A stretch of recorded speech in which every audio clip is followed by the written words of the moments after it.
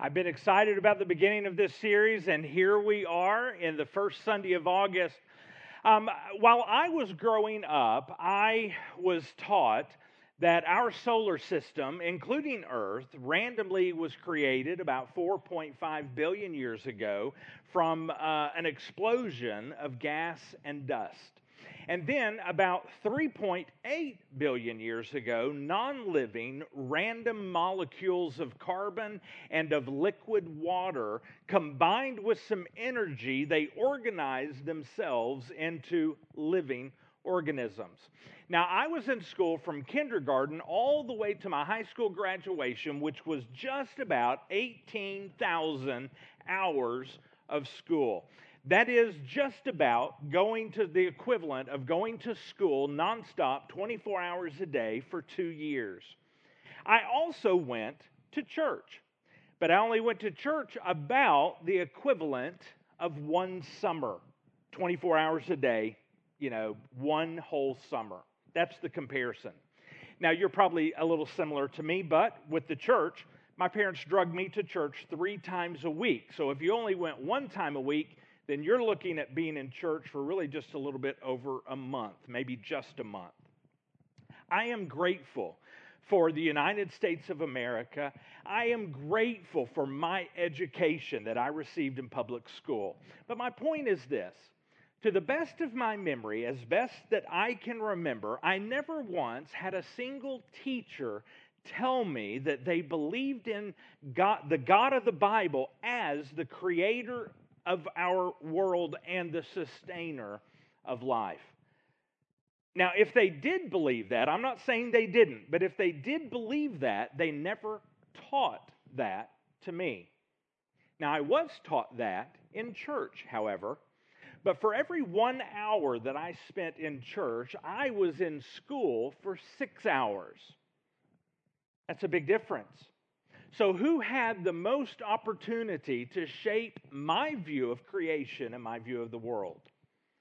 I was taught that the world is billions of years old and it all started from nothing and that nothing exploded, and after billions of years we now have this, what we have today. That is pretty much the conventional belief. And it has been taught and accepted as fact. Now, even though we have never seen that happen, we've never seen anything be created from nothing. We've never seen life created from nothing. But almost all of us were taught that.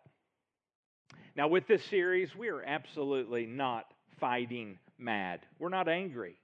We're not upset or fighting science, or we're not in a battle with culture. We're just simply wanting this series to help fill in some information gaps. And with it, we're going to be using real science. We're going to be using real studies from real scientists. And we're simply saying this, hey, look what God has told us, what He's already revealed to us in His Word, and then look around us. There are scientists who are interpreting the very same set of facts, but they're coming to very different conclusions. We're simply saying this, hey, look at these very same facts that everyone has all over the world, and we want to help you perhaps come to the conclusion where we can say, this really is a possibility, what we're talking about. Now, let me give you a disclaimer to kind of let you off the hook here a little bit. If you're new to Stuttgart Harvest Church, or if you're just kind of checking things out, I want you to know this. You becoming a Christ follower and you following Jesus for the rest of your life does not hinge upon what you think about creation. You don't have to agree with me. You don't have to agree with me about the age of the earth.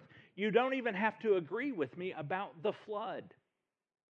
Jesus did not say, whosoever believes in me and admits that the earth is much younger than the textbooks say, and whosoever believes in the flood and Noah and the ark shall have eternal life. Jesus never said that. But do you know what He did say? This is perhaps the greatest reason to trust this whole flood biography, because Jesus said that it happened. Now, one day when Jesus was talking about the end times, here's what he said in Matthew chapter 24. Follow along with me, it'll be on the screen.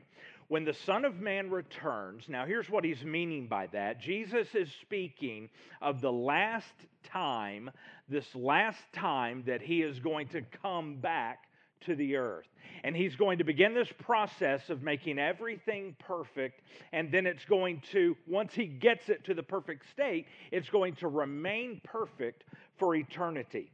So this is what Jesus said. When the Son of Man returns, it will be like it was in Noah's day. Now, just to give you reference, because they may be having trouble finding it in the script, this is Matthew chapter 34, starting with verse 37. There we go. Thank you, McKinley.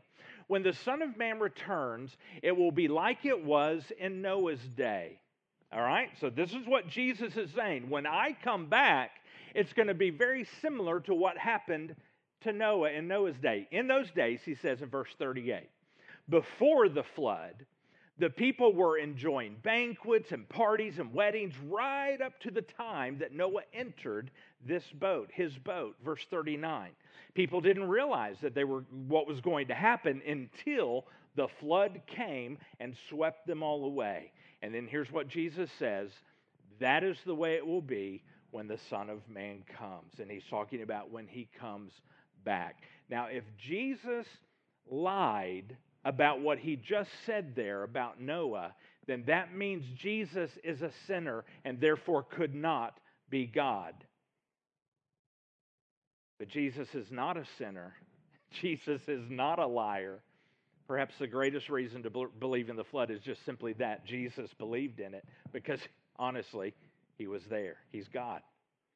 Now, why would we take 5 precious weeks out of our teaching calendar of 52 weeks to talk about this topic? And here's why. We want you to know that God is trustworthy. We want you to know that God doesn't lie. And we want you to know that God is big enough to deliver to us whatever message he wants us to have, and the information to the level that he wants us to have it, he can get that to us. And we can trust that God has told us the truth in his words. Now, with this series, we just simply want to replace some of the doubt that you might have. And we want to replace that with peace by letting you know that the conventional view that we have been taught is not the only scientific view out there.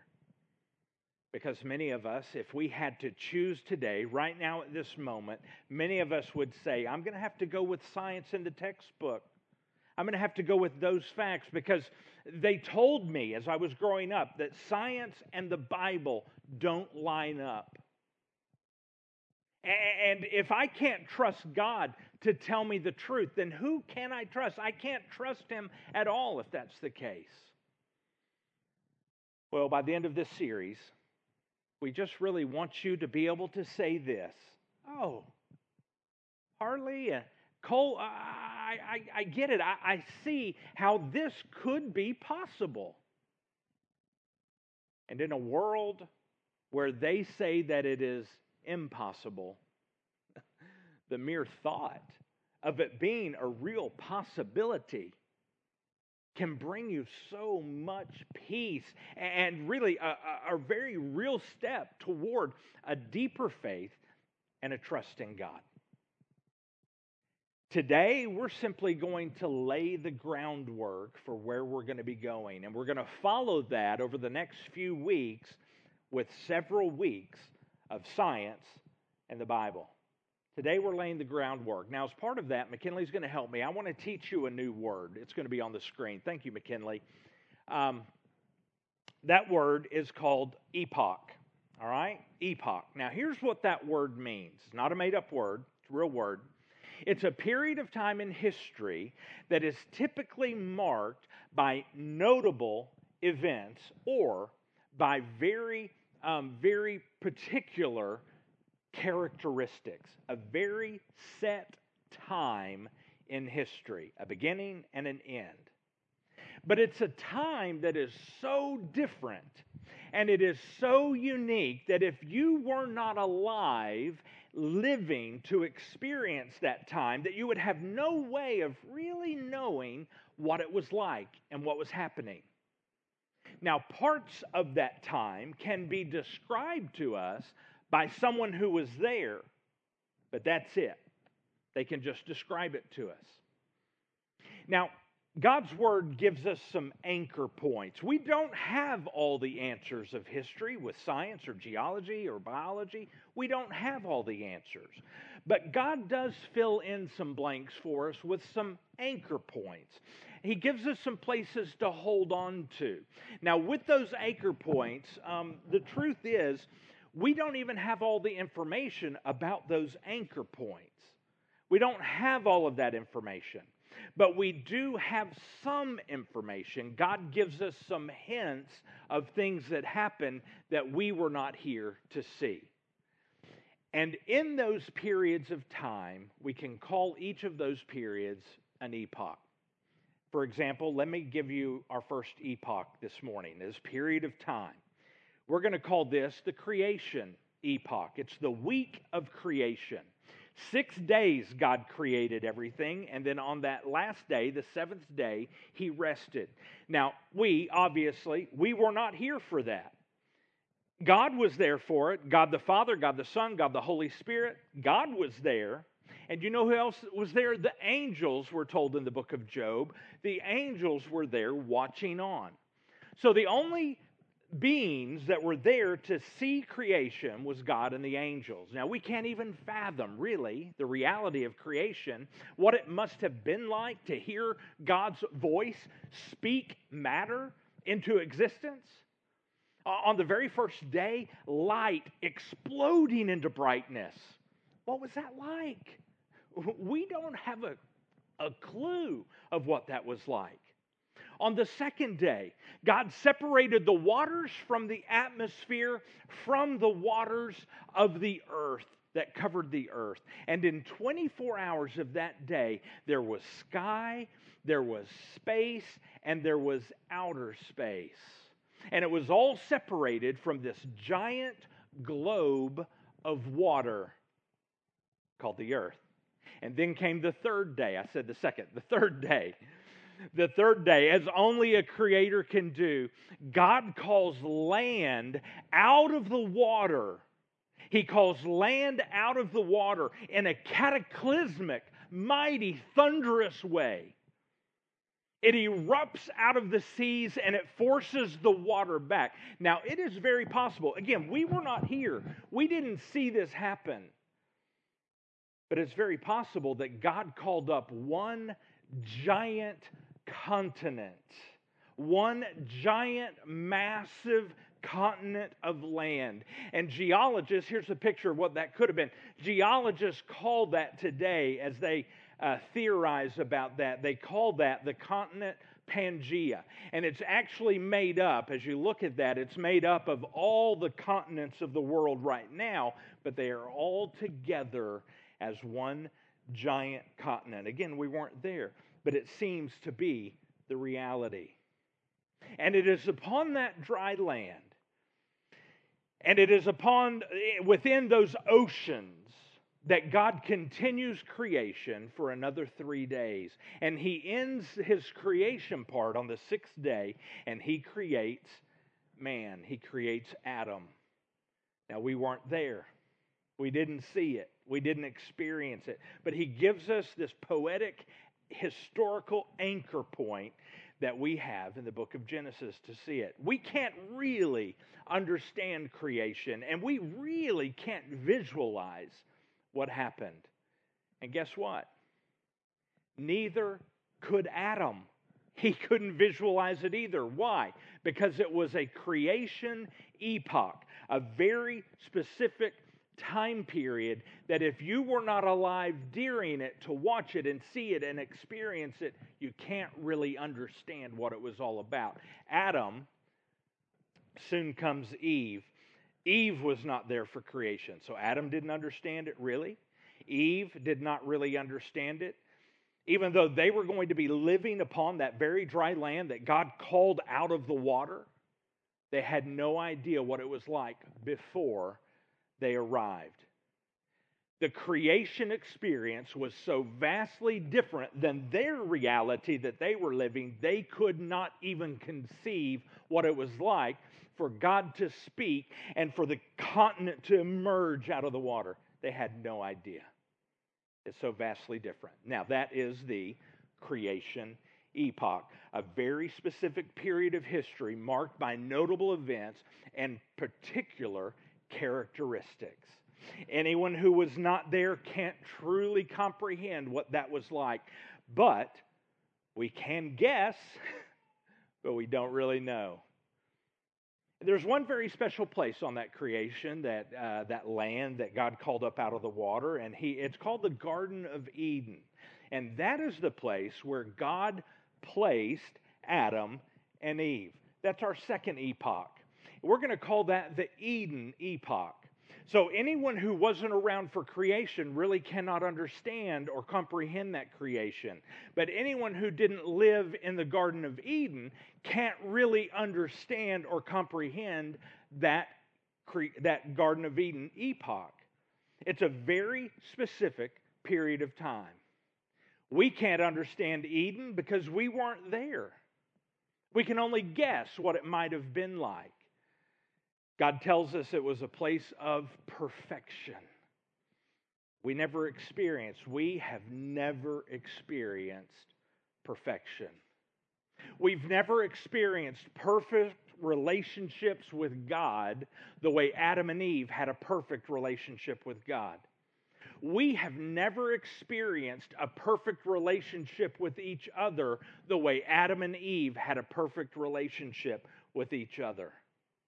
We've never experienced a perfect relationship with creation. We never have.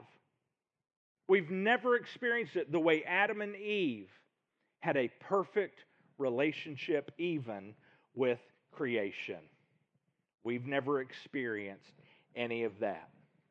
So, we can't understand that epoch of time called the Eden epoch. You know who can understand that Eden epoch, that period of time? God can understand it. The angels can understand it. And Adam and Eve, they know what perfection is like because they were there. Guess who else could not understand that period of time? The children of Adam and Eve could not understand what it was like. We don't know how long that was. Now, we know how long the creation epoch was. We're told it was 7 days, 6 days of creating, 1 day of rest. And then we move into the Garden of Eden epoch. We don't know how long that was. We just simply know that it ended before Adam and Eve had any children. So it was probably a pretty short period of time. But it ended before they had children. We do know how the Garden of Eden epoch ended because we have one of those anchor points in Scripture. Here's how it ended. That ended when Adam and Eve sinned. That was the moment it ended. That perfect creation in the Garden of Eden and that Eden epoch was no longer perfect. Sin and the curse of sin, it breaks all of mankind. It breaks all of his relationships. It breaks all of creation, literally. All of creation and Adam and now Eve as well, they enter into a new epoch, and let's call this one the broken creation epoch. Adam and Eve, well, they start a family. But their kids have no idea about the epochs which came before. They have no idea because they were not there. They were born into this epoch, the broken creation epoch. Now, they can be told about the Garden of Eden because Adam and Eve were there. They can be told about that, but they don't really know what it was like to experience that for themselves. I'm talking about their children. When creation broke, it broke big time. And it impacted the very DNA and the instincts of animals. I mean, it impacted everything. Some of the animals were turned from plant-eating animals into meat-eating animals. That means they went from eating things that had no consciousness at all, no awareness, these things called plants, and they went from that to eating things that had feelings and emotions and pain transmitters. Creation in that moment became very hard and often heartless and violent. This is the only world that Adam's kids knew. It was a hard life, often a painful existence, having to work every single day just to survive, living with broken relationships with other people, broken relationships with God, broken relationships with creation itself. All around them was just brokenness. It was so often very painful, so often very scary. I mean, can you imagine living with the presence of dinosaurs? We've seen Jurassic Park. It doesn't seem very pretty. I mean, we think of the venomous snakes and the irritating mosquitoes, maybe lurking bears out in the bushes, out somewhere in the woods, mountain lions, bobcats. That's scary enough for us. But after creation broke, things got really scary, and they got very, as the scripture says, violent. Now, Adam and Eve had a son, one of their children. His name was Seth. We believe Seth was the last child of Adam and Eve to die. By the time Seth dies, just a mere 14 years later, this man named Noah is born. Now, creation was getting more and more scary, more and more violent in Noah's day. We're going to go to Scripture here. Genesis chapter 6, verse 5. The Lord observed the extent of human wickedness on the earth, and he saw that everything they thought, talking about humans, everything they thought, everything they imagined was consistently and totally evil. It was a level of evil that we cannot even imagine today. We have not lived in a time that was so evil that God chose to completely destroy His creation. Now, we know things are evil today. We know that things are violent today. We know there's wickedness and there's evil because we know it's inside of us. And we feel that we have experienced it from other people as well because it's in others. And we see it in them and we experience it from them. We see human against animal. We see animal against human. We see human against creation. Creation against human. Human against human. Human skin shade against human skin shade. We see rape and murder. And we see the rape and the murder of children. And violence. And hate. We see that all around us today. And as bad as it is right now, it is not to the level of evil during the days of Noah, which reached superhuman, supernatural evil proportions that we can't even imagine. Why can't we imagine it? Because we weren't there. You know, the Bible speaks of some sort of supernatural, superhuman, fallen race of people. They speculate maybe it was a hybrid, a tainted race from fallen angels, so demonic angels who had babies with human wives. And we can only imagine, if that's the case, that they had this supernatural kind of evil. And again, we weren't there.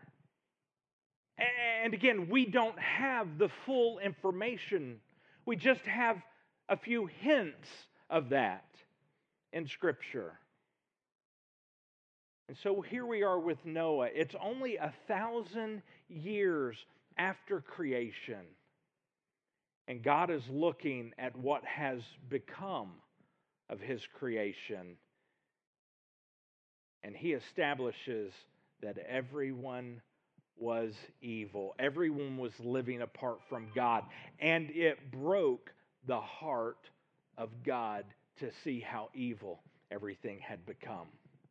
Let's go to verse 6. So the Lord was sorry that He had made them. He was sorry that He put them on the earth. It broke His heart. Can you imagine the heart of God breaking? That's what is said happened right here. It broke the heart of God. That's what we're told. We're told that it literally, not literally, it figuratively broke the heart of God. Now, here's what we need to understand about that. God cannot be surprised. So because God knows all, He sees around the corner. He has a different view than we do. He's outside of time. God knew this was coming. But God experienced hurt. And He experienced regret over what was happening. The heart of God is described by God as breaking. It was building. The hurt was growing because of the growing evil of creation. The very creation that He loved. Verse 7 says, and the Lord said, I will wipe, remember that word, I will wipe this human race I have created from the face of the earth. Now that word wipe, there's a Hebrew translation. The English word they've chosen there is wipe. But the meaning, the depth of the meaning of that one word, wipe, it means this. That God is going to erase, that's what the word means, erase, to wipe, to erase by means of water. Washing it, wiping it, washing it with water. That's what that means. God is saying, I'm going to wipe it, wash it clean. That's what I'm going to do. I'm going to wash it down, wipe it down, wash it clean, and I'm going to start over. He goes on, yes, and I will destroy every living thing, all the people, the large animals, the small animals that scurry along the ground, and even the birds of the sky. I am sorry I ever made them. Verse 8, but Noah found favor with the Lord. Oh my goodness. If there was one phrase from the old covenant that I could say, oh, I would love that to be part of my life, I would love God to be able to say He found favor with me. There's one single, right now in Noah's day, there's one single bright spot in this very dark, violent world. Verse 9, this is the account of Noah and his family. It says, Noah was a righteous man.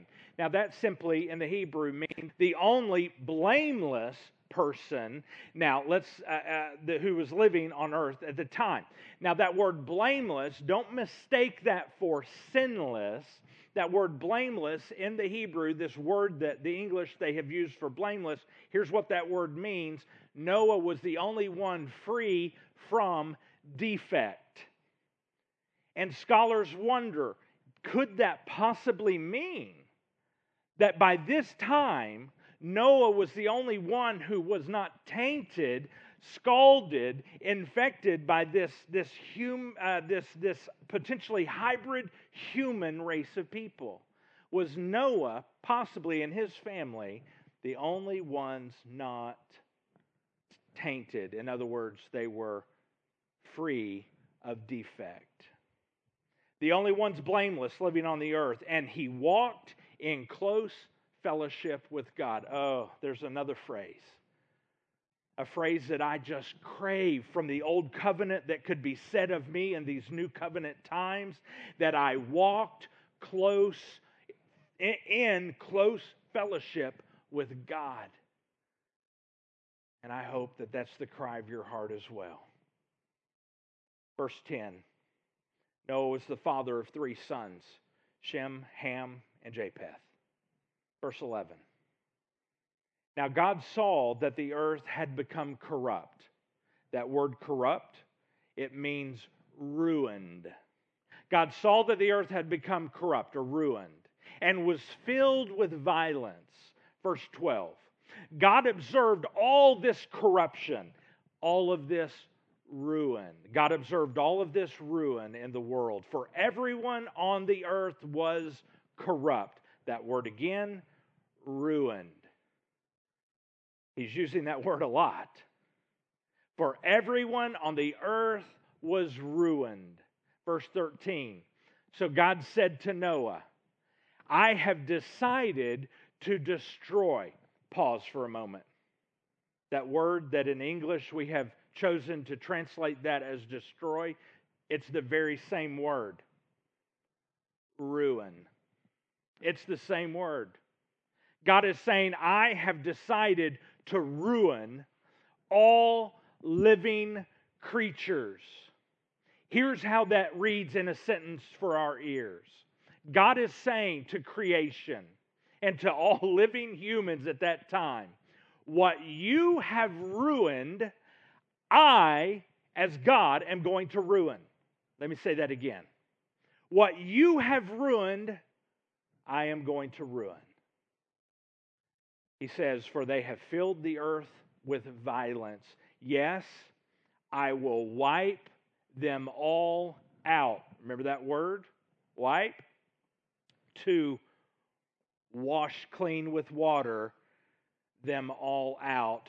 And notice this, along with the earth.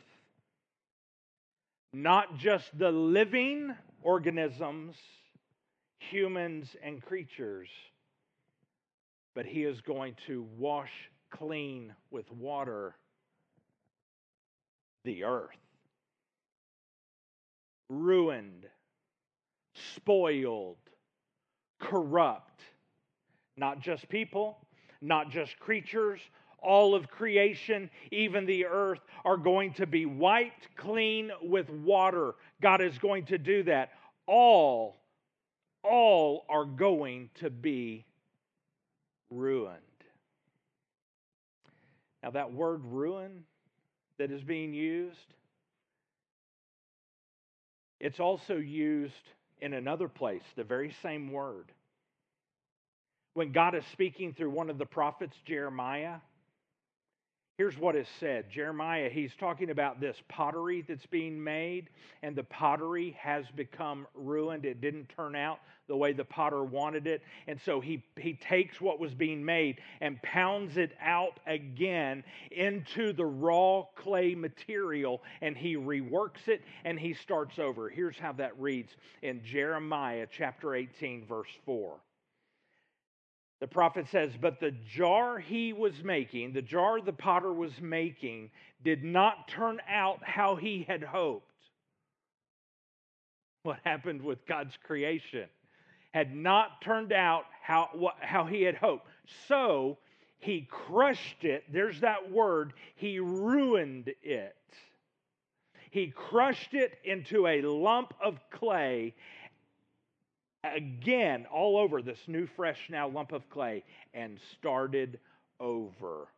The potter ruined it so he could start over. Same word. That God is saying, I'm going to ruin creation. What you have ruined, I am going to ruin. Now, God goes on and has a conversation. Let's skip down to verse 14. He tells Noah to build a boat. Now, this English translation has used the word boat. Now, boat is a word that we use a lot, right? We use that all the time.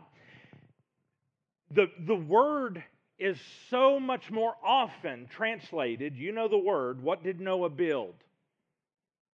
What was it? The ark, right? Yes. Noah built the ark. That's the word that is most often used. And I love that word as a choice here instead of boat. And here's why.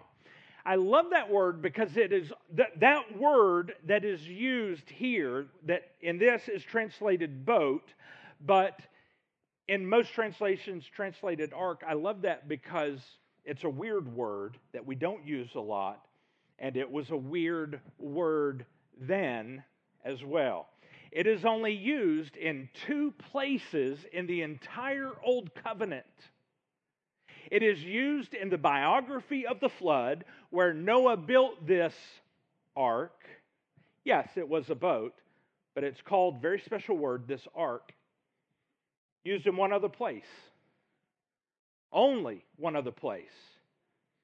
And it is used in the biography of Moses. When Moses was a mere infant, a baby, his mother fashioned, you remember what she made? A basket, didn't she? But do you know what word is used? His mother built an ark. That's the only other place it's used. It's used with Noah to save Noah and his family, to start over, and it's used one more time with Moses. Moses was placed in this ark. That's the word. This ark, this basket. And Noah was saved from destruction. Moses was saved from destruction. So God says, I want you to build this boat, this ark. And he tells him, from cypress wood, and waterproof it with tar inside and out, and then construct decks and stalls throughout its interior. God goes on. He says, look, I'm about to cover the earth with a flood that will destroy every living thing that breathes. Everything on earth will die. Verse 18, but I will confirm my covenant with you. He's speaking to Noah. So enter the boat, you, your wife, your sons, and their wives. Verse 19. Bring a pair of every kind of animal, a male and a female, into the boat with you to keep alive during the flood. Now, I want to pause here for a moment, because we just have an anchor point here. We don't have all the details. We're not sure how all this happened. But we find it very interesting that God said, bring a pair of every kind. It's quite possible that by kind, God may not have been referring to every species, right? It may be kinds, because kinds are different than the very minutia of a species. Kinds could be like a pair of dogs, but not every species of dogs. Kinds could even be a pair of cats, but not every species of cats. It could be a pair of horses, but not every species of horses. Probably it's quite possible that from our own scientific classification systems that he would have had pairs from maybe the level of the family or the genus level, but quite possibly not the species level. Obviously, we're speculating because we weren't there. And we just have this mentioned in Scripture. We're not sure. We're speculating. We were not there. It's an epoch that we can only speculate about. Take the information we do have as an anchor point. God used the word kinds. That's how He described it to us, and that's what we have. But how is Noah going to gather up all these kinds of animals? Is he going to have to go out and trap them? Is he going to have to kind of lasso them and drag them in? Genesis tells us in verse 20, pairs of every kind of bird, every kind of animal, every kind of small animal that scurries along the ground. And here's what happens. They will come to you to be kept alive. Noah doesn't have to trap any of them. He doesn't have to go out and gather any of them. God supernaturally is going to send those pairs to him. And after everything that God tells Noah, several times God stops to remind us of this. After every set of instruction that God gives to Noah, we hear a verse that's like this, verse 22. So Noah did everything exactly as God commanded him. That's another phrase from the Old Covenant that I so desire to be true of my life in these new covenant times, that I would do everything exactly as God has commanded. Verse 1.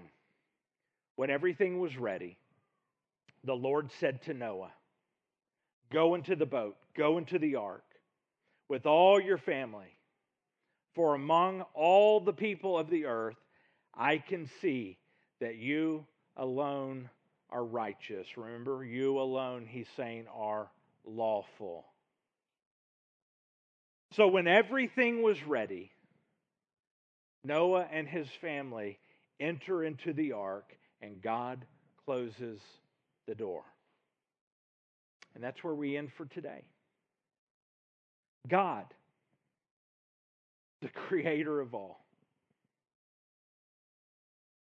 That's what we're left with. God, the creator of all.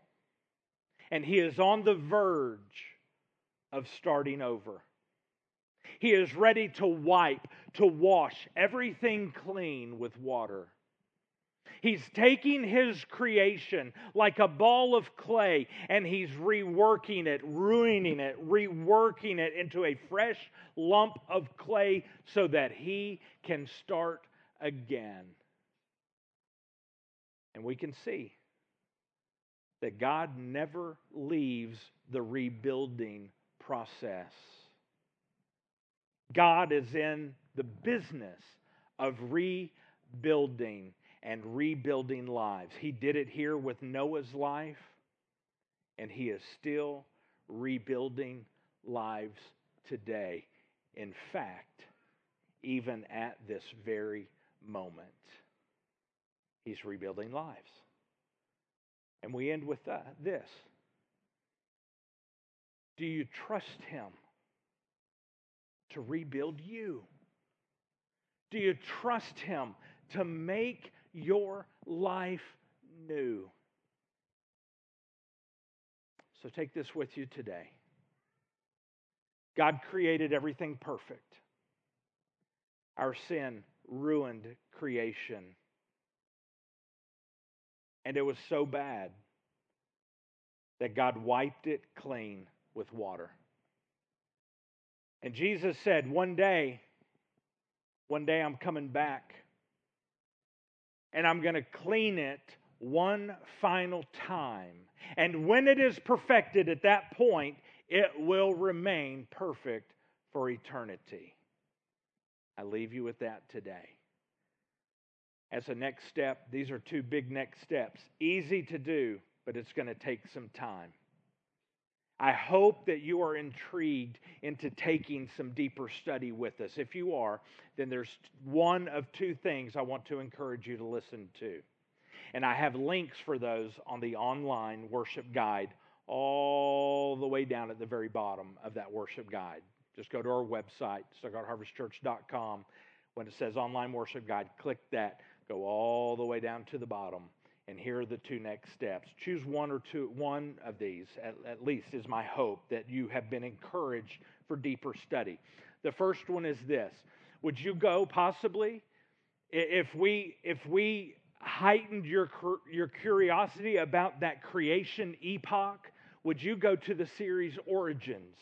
It's a 7-week series. We take creation one day at a time, and for about an hour, each time we talk about that day of creation. And we use a lot of science in there with it.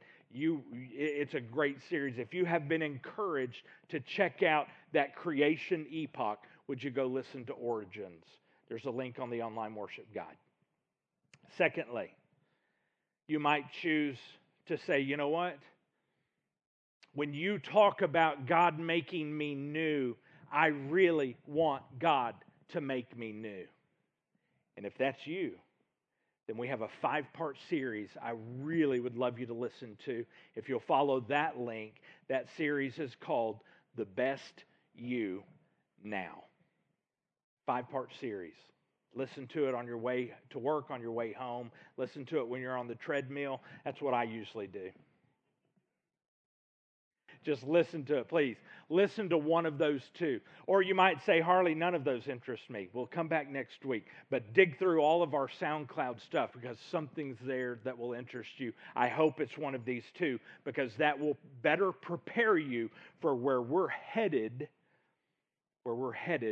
the next 4 weeks.